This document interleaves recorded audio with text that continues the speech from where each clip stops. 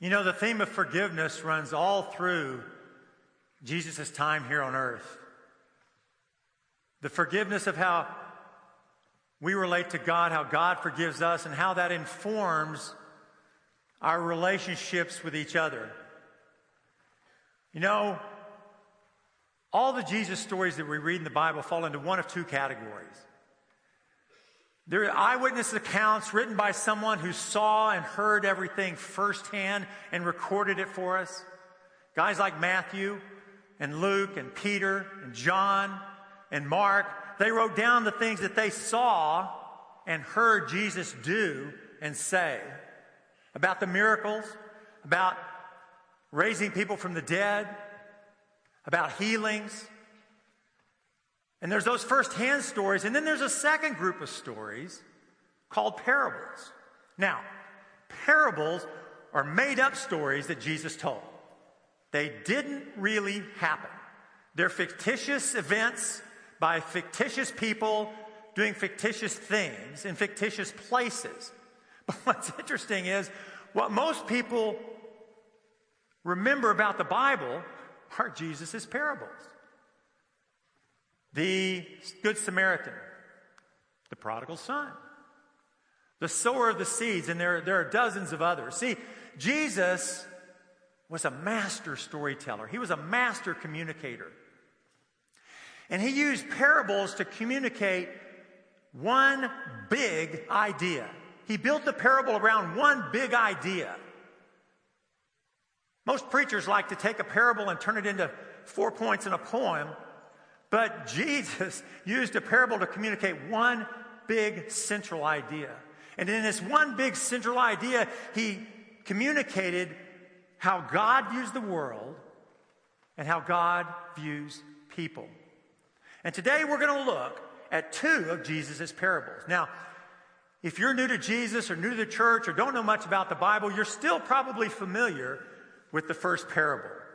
But so that we can appreciate it more and understand it better, I'm going to give you a little context for the parable before we look at it.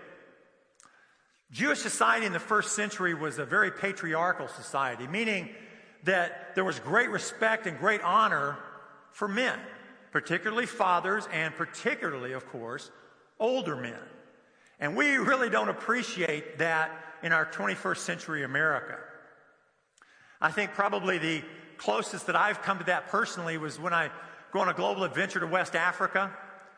Boy, when you're in West Africa and you're sitting around in a group of people and an older man walks up, everybody gets up and gives him the best seat.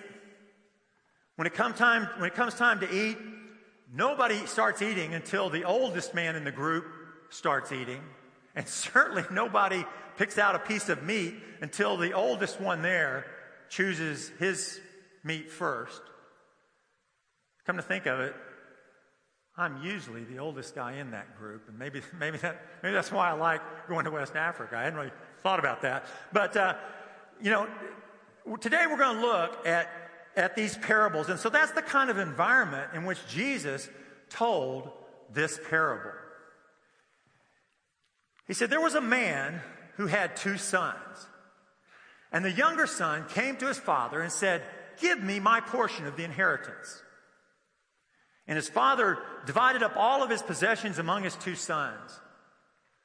And it wasn't very long before the younger son gathered up all that he had, departed for a distant country, and there he squandered everything, all of his wealth, in wild living.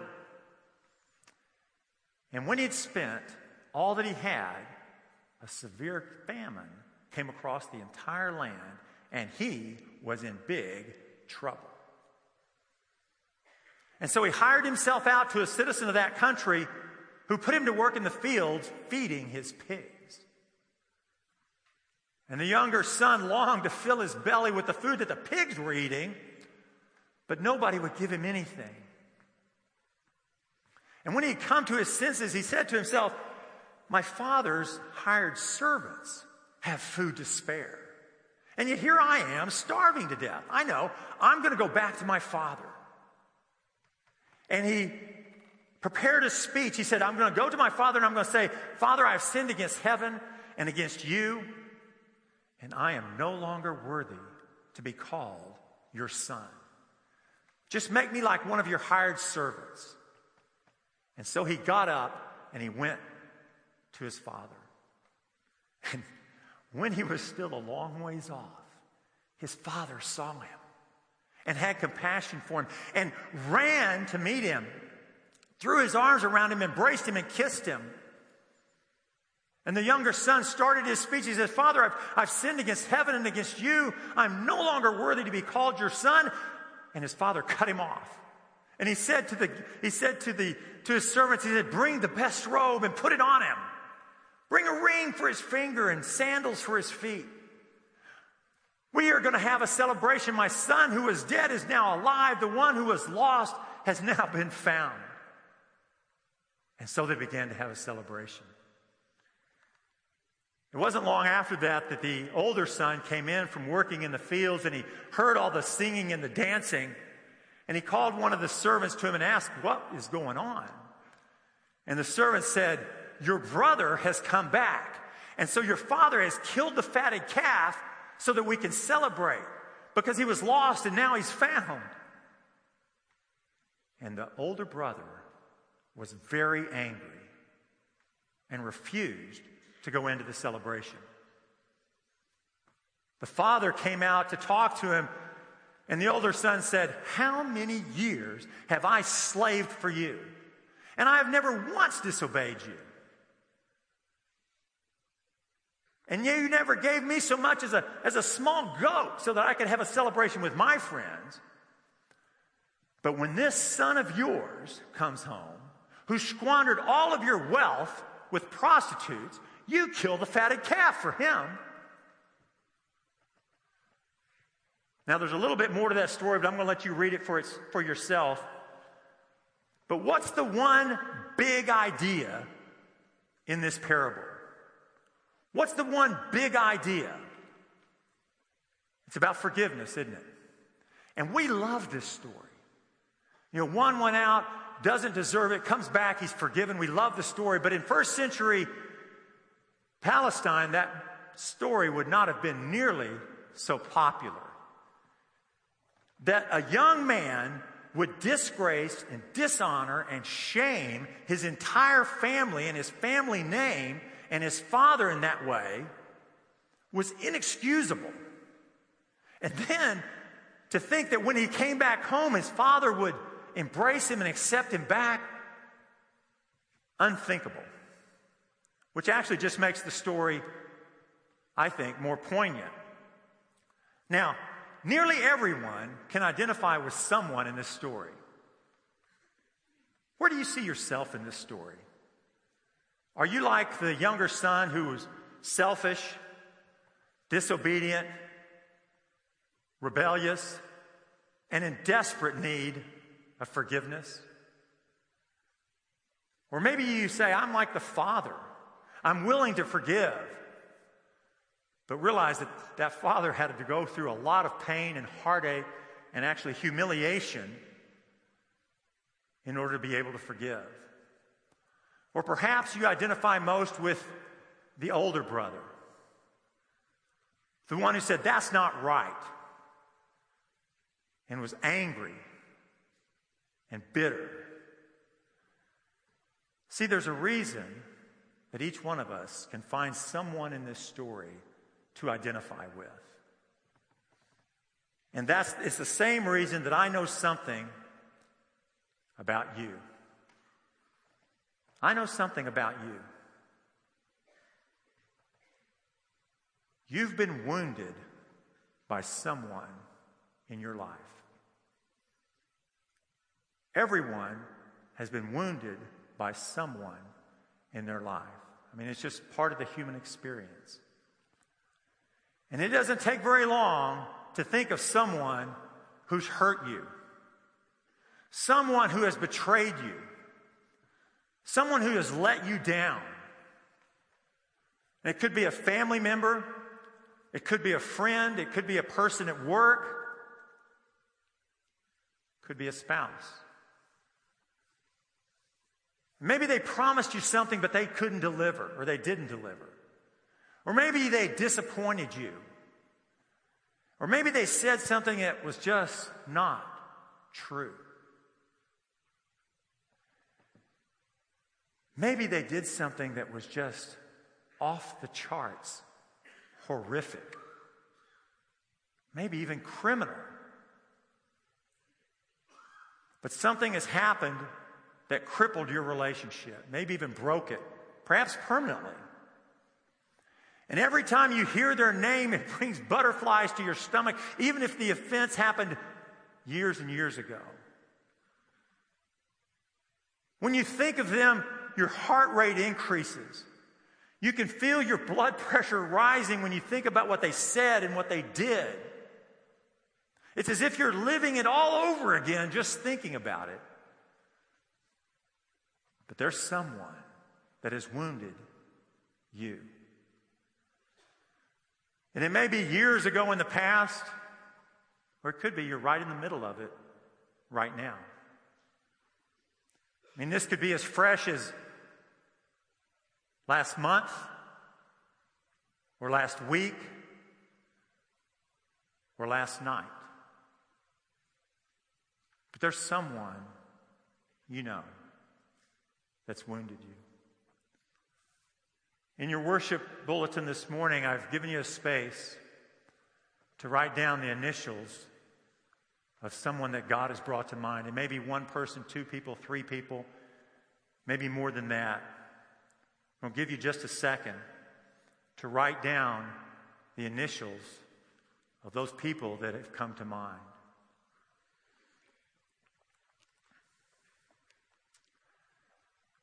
See, this message has been rattling around in my soul for about 18 months. Because as I read Scripture, I believe the single greatest inhibitor to a healthy, growing relationship with God is unforgiveness. John said it like this. Whoever claims to love God, it's actually Jesus saying it, John recorded. Whoever claims to love God yet hates a brother or sister is a liar. For who does not love their brother and sister, for whoever does not love their brother and sister whom they have seen, cannot love God whom they have not seen. The writer of Hebrews says, strive for peace with everyone and for the holiness without which no one will see the Lord. See to it that no one fails to obtain the grace of God, that no root of bitterness springs up and causes trouble. Paul wrote to the church in Ephesus in Ephesians, he said, do not let the sun go down while you are still angry, and do not give the devil a foothold. Get rid of all hard feelings, anger, and rage. Stop all the fighting and lying. Don't have anything to do with any kind of hatred. Be kind and tender to one another. Forgive one another just as God forgave you because of what Christ has done. I'm going to ask you to read that last sentence with me. Let's read it together. Forgive one another just as God forgave you because of what Christ has done. Is your spiritual life stagnant? Does God seem distant? Do your prayers seem to stop at the ceiling, or maybe they don't even get off the floor? Do you wonder why you don't see God's activity in your life? I suggest to you that one reason is because of bitterness and unforgiveness. Bitterness is subtle. It's sneaky. It creeps into your spirit almost without you knowing it, so gently and so innocently that you don't even realize it has a hold of you until it is too late. Unforgiveness has divided friendships, families, marriages, churches, and even nations. Unforgiveness has been called the cancer of the soul. And just like cancer, if unforgiveness goes unchecked, it will eat you alive. If you're not a Jesus follower this morning, and regardless of whether you choose to follow Jesus or not, Jesus' teachings about forgiveness and unforgiveness can change your life. But those who count themselves as Jesus followers ought to especially lean in this morning and hear what Jesus had to say about forgiveness. Matthew recorded an incident in Matthew 18 when Peter came to Jesus and asked a question that a lot of us ask. He said, "Lord, how many times shall I forgive my brother or sister who sins against me?" And Jesus answered him with another parable. Jesus said, "The kingdom of heaven is like a master who had many servants. And he decided that it was time for him to settle accounts with his servants. And so one was brought before him that owed him 10,000 bags of gold. And because the servant couldn't pay it, the master ordered that the servant and his wife and his family or his children and all of his possessions be sold in order to pay the debt. But the servant fell to his knees and begged the master. He said, "Please be patient for me. I will pay you back everything that I owe." And the master had pity on him and forgave him the debt and let him go. And as the servant was going out, he came upon another servant who owed him 100 pieces of silver. And he attacked him and choked him. And he said, "Repay me what you owe me." And the second servant fell to his knees and begged and said, "Please be patient for me. I will repay everything." But he refused. The first servant refused. And he had him thrown into jail until he could pay his debt. Now, when the other servants heard what had happened, of course, they were very angry. And they went to the master and they told him everything that had happened. And he called the first servant back in. And he said, "You wicked servant. I forgave you everything because you begged me to. Why don't you show the same mercy towards your fellow servant that I showed you?" And so he took the servant and had him thrown into jail. And Jesus finished this parable by saying, "This is how my heavenly Father will treat each of you if you don't forgive your brother and sister from your heart." Now, it doesn't take 2 years of seminary and a Bible commentary to figure out what the one big idea is in this parable, does it? The one who has been forgiven the most should be the most forgiven. Forgive one another just as God forgave you. Why don't we forgive? Well, there's lots of reasons, but I'm just going to touch on 2 or 3. I think one of the reasons we don't forgive is because they are more wrong than I am, and I don't have to forgive them. You know, when I think about the scale of wrongness, if there is such a scale, I think about how wrong I am. I may have some responsibility in this thing that has crippled the relationship, but I guarantee you their responsibility is greater than mine. I'll assign myself 20, maybe 30, 40% of the responsibility. Very rarely will I assign myself more than 49%, right? Because they are more wrong. And if they're more wrong, I don't have to forgive them. A second reason is that I believe that they're going to get what's coming to them. In India, there's a saying that says karma has no menu. Karma has no menu. What that means is you don't get to pick and choose what's going to happen to you. You're going to get what you deserve. So in India, they're not very good about forgiving, because underlying this idiom is the idea that if I do forgive them, maybe they won't get what they deserve. And so I just soon let things play out and let's see what happens. The third reason I think we don't forgive is we like the feeling. They owe us.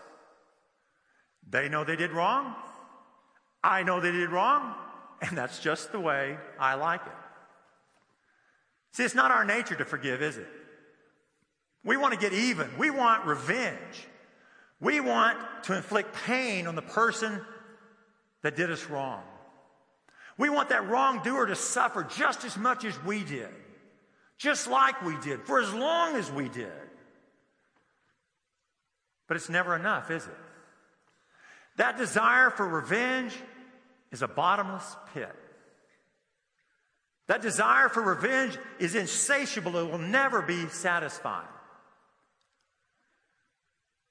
When I'm unforgiving of another person, what I'm really saying is those things that I've done to offend God, now those things are forgivable because that's how good God is.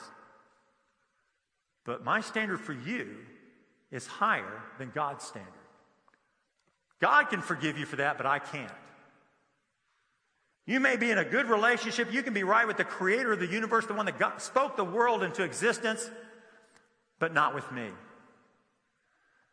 God sent his son to die for that sin that you committed, but that's not good enough for me. It's been said that unforgiveness is like drinking poison. Unforgiveness is like drinking poison and expecting the other person to die. And if that's not reason enough to forgive, may I point out that forgiveness was the example of Jesus that's set for all those who say they follow him. If we call ourselves Jesus followers, doesn't it stand to reason that we would imitate the one we claim to follow? So let's look at Jesus' example. Jesus, at the end of his life here on earth, was whipped and beaten to within an inch of his life. He was unrecognizable, but he was beaten and whipped by people to whom he had done nothing wrong.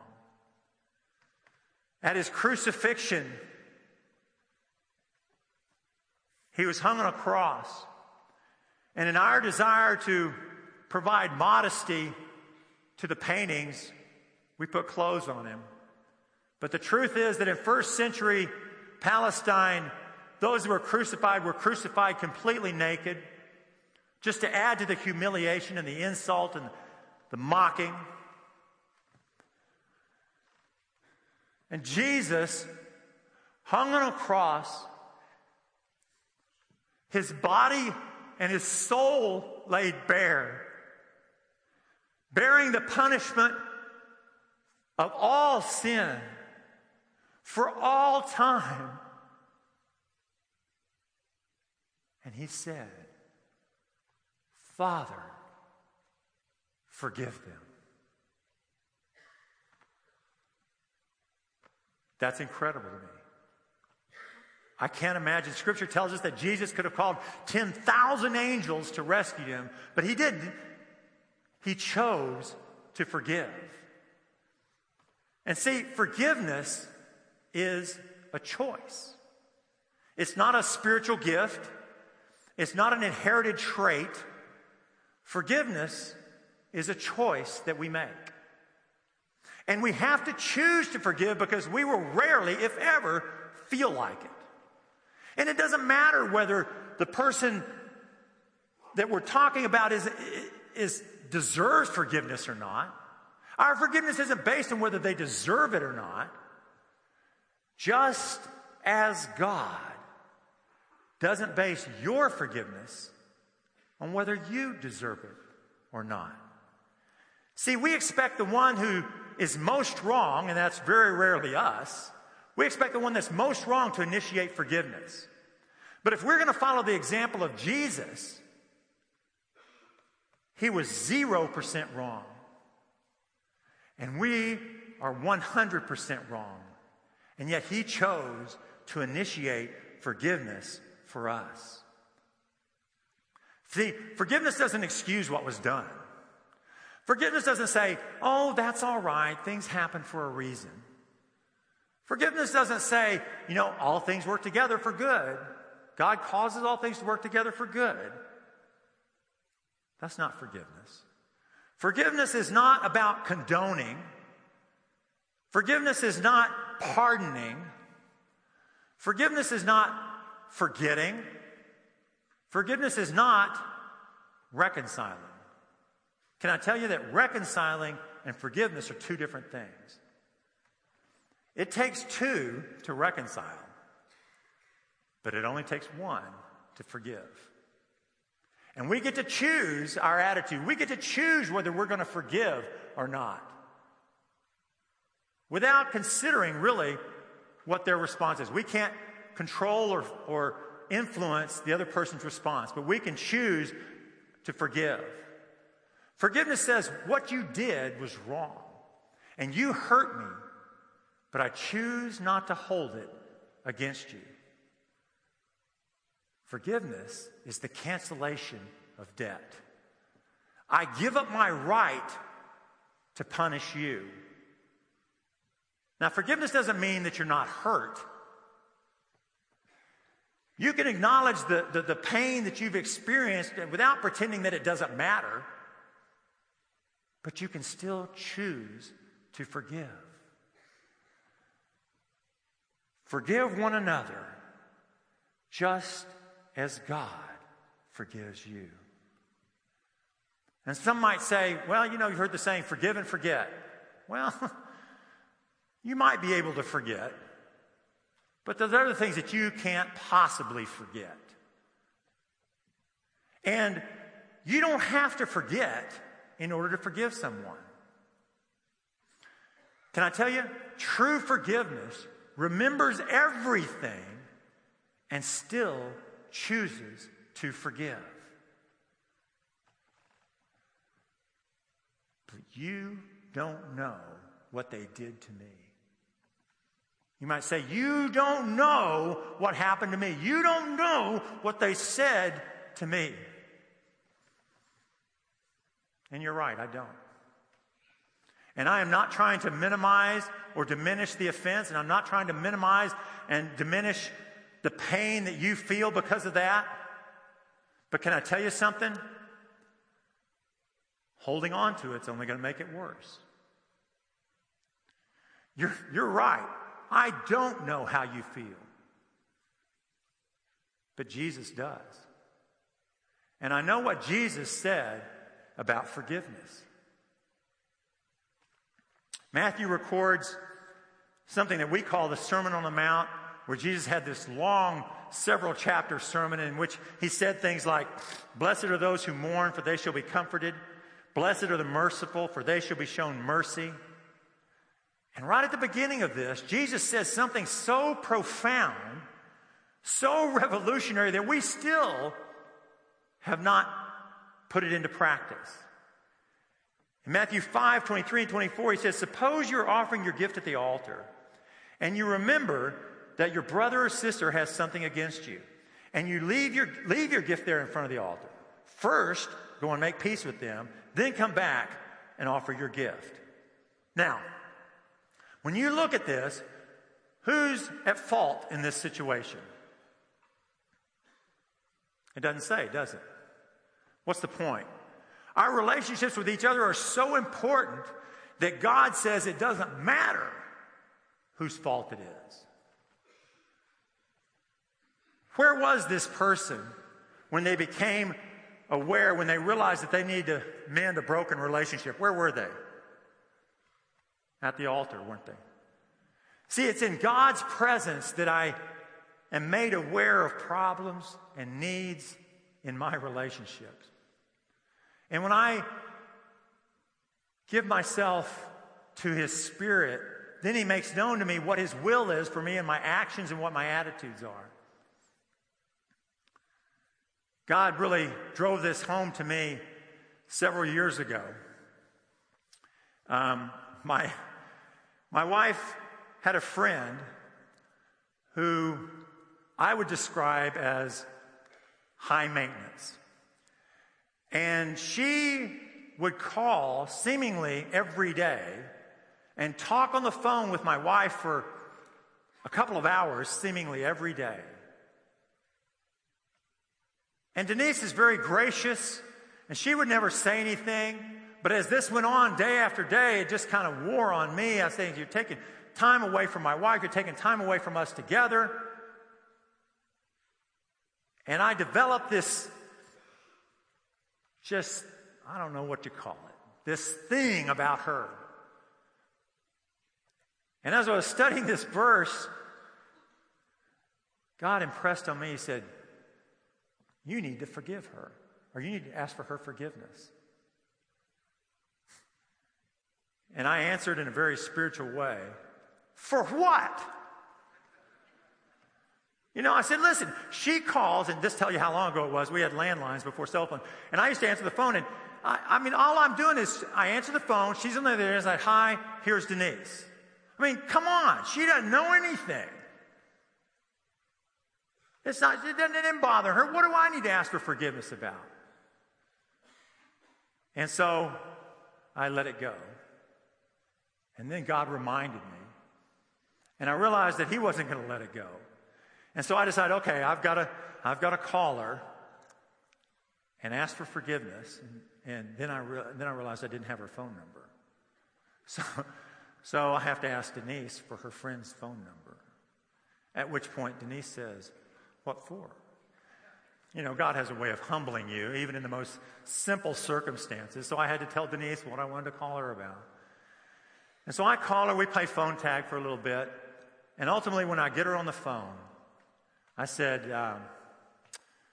the Lord has convicted me that I have not had a Christ-like attitude toward you.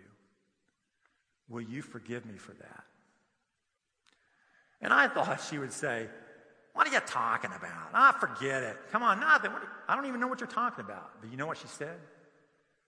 I knew you didn't like me. I'm like, how could you know? I say 2 words and I hand off the phone. How do you know?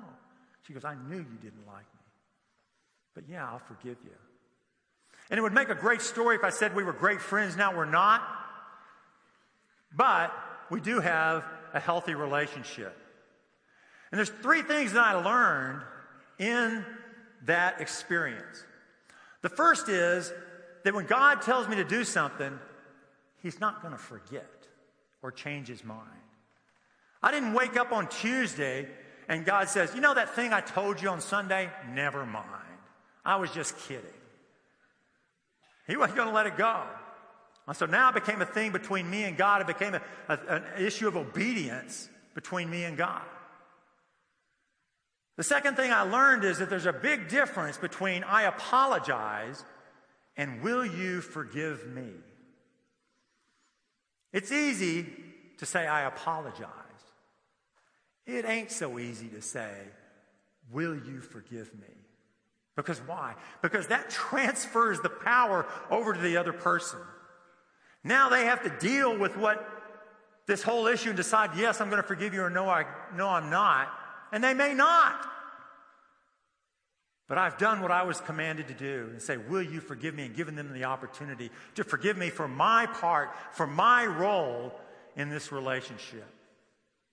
And the third thing I learned is that I couldn't be in good relationship with God if I was not in good relationship with people.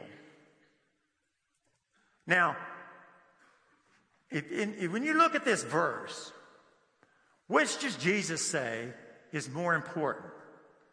Worshiping or writing or correcting and writing a relationship?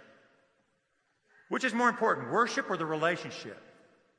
Jesus is saying that forgiving and writing a relationship is more important than worshiping God. Why? It's because our relationship with others is so important that our relationship with God will never be right until our relationship with others is right. Here's a life principle for you. It is impossible to be right with God and wrong with man at the same time. We want to come in here on a Sunday morning and say everything is right between me and God when I know there are things and people that I'm not right with. Jesus is saying you can't be right with God and wrong with man at the same time. I'm going to close with a personal story. 8 years ago, this month, there was one of those times in my life when, you've been there, when time just stands still. You get that call, and weeks and months and even years later, you remember everything about your environment when you got that call. Maybe even what you were wearing, or what you were doing, or the coffee that was brewing, or what the weather was like. You remember everything. It's as if time stands still. 8 years ago this month, that happened. My daughter, Kara, had just graduated from high school in the spring, and she was in college, and she called me to tell me that her best friend had been killed in a car accident. And I'll let her tell you about that part of it. October 28, 2007 was the night that I'll never forget. I remember being in my freshman dorm room at OBU. I had just left for college a few months prior, and I had left my 3 best friends in high school, Ashley, Leslie, and Jessica. And I got the call that Ashley had been in a car accident, and that she had been hit on the highway, and that she was in ICU. I remember flying as fast as I could down the turnpike with friends in tow, and I remember getting to the hospital, and on the way there I had received news that Ashley had passed away, and obviously they had done everything they could to save her, but there was nothing they could do. She was brain dead on the scene, and so when I got to the hospital, my other 2 best friends were there, and I remember going into her room, and I remember seeing her bloody pillow and her lifeless body, and I had never felt such grief in all my life. I remember they hustled us into this room, this side room, after everyone had gotten to see Ashley, and they closed the door, and I could hear the wheels on her bed as they rolled my best friend's lifeless body past us. Ashley and I had met in high school. I was new to the school in 9th grade, and we played basketball together. She's this 5-foot Hawaiian, has the most feisty attitude. She's a friend to everyone. I remember we laughed a lot. We played lots of games together, and me and her and these 2 other girls were just the best of friends all through high school. And we never obviously imagined anything like this would happen. We always talked about being friends past college and living together and living close to each other, and what that could look like. And then just a few months into my freshman year, all of that had changed.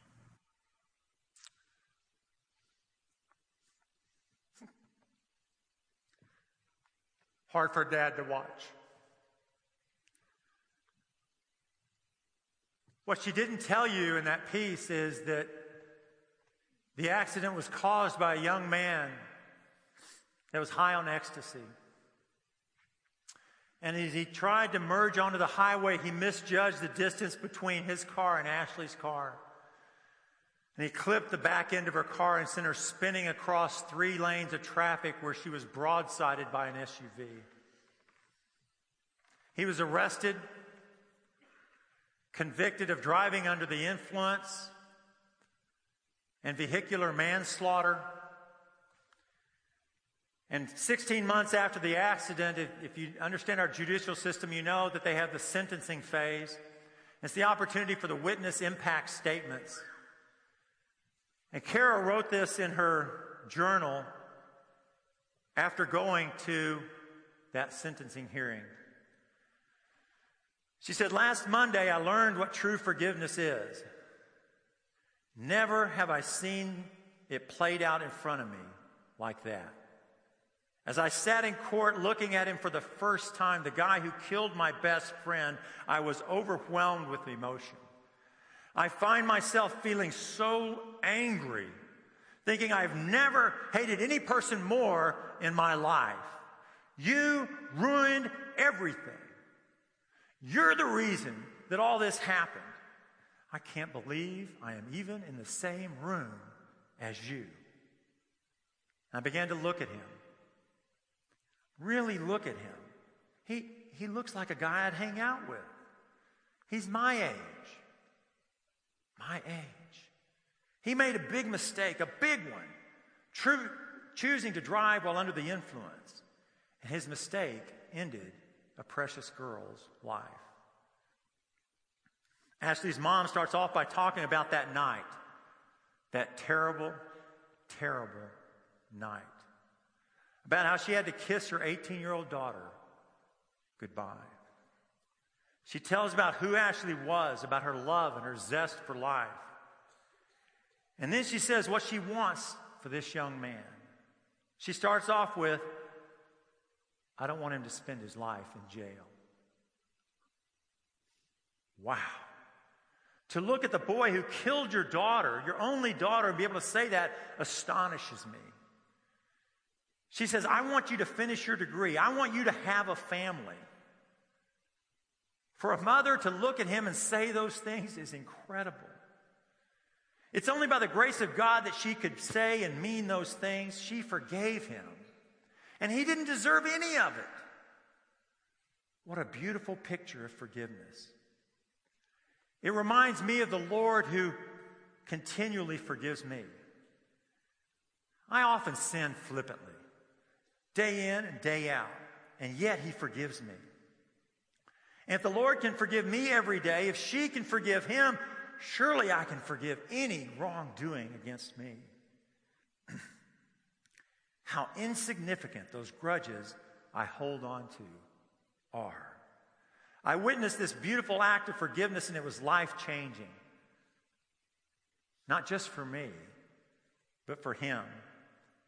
His 10-year sentence was reduced in large part because the district attorney said Ashley's family was forgiving and asked that his sentence be reduced. The truth is, no sentence brings Ashley back. I must forgive. Louis Smedes said it like this: forgiveness is to set a prisoner free and discover that the prisoner is you. Philip Yancey, in his book, What's So Amazing About Grace, said in the final analysis, forgiveness is an act of faith. By forgiving another, I'm trusting that God is a better justice maker than I am. By forgiving, I release my own right to get even and leave all issues of fairness for God to work out. I leave in God's hands the scales that must balance justice and mercy. Is there a relationship in your life that has died or is dying because of unforgiveness? What is it that God's revealing to you? Is there someone you haven't talked to for a really long time because of what they said and what they did? Is there someone that you're waiting for them to come to you asking for forgiveness? Or is there someone that you need to go ask for forgiveness from? Forgive one another, just as God forgave you. I'm going to ask you to bow your heads, close your eyes. You know, if God is dealing with you today, don't let this moment pass. He's not going to forget what he told you to do. And some of you may need to get up right now and go make a phone call to that person. Maybe their initials you wrote down. Maybe it's someone that God has placed on your heart this morning. And you need to go call them now. Do it. It may be that there's someone that you need to ask for forgiveness from, and you're not sure how you're going to go about that. You don't know what you're going to say. You don't know how this is going to work, and you don't even know what the first step is. I'm going to have some prayer partners here along the landing, and I'm going to be up front. Listen, we would love to pray with you about that, for boldness, for courage, for the ability to say the right thing. Make that first step of obedience of what God's calling you to do. Make that first step to be find somebody to pray with you. You know, it may be that the person, that the relationship that's broken, that person's gone. You can't call them. You can't talk to them. But you still need to take that step of forgiveness, of forgiving them. You can't be right with God and wrong with man at the same time. So I'm going to urge you as we sing here to get up and find one of these prayer partners and let them pray with you and for you. You know, and it might be that you say, I can't forgive because I have never experienced unconditional forgiveness. Can I tell you something? Today's the day. You can experience unconditional forgiveness. Come to Jesus. I would love to talk with you and pray with you. Come to Jesus because He is the great forgiver.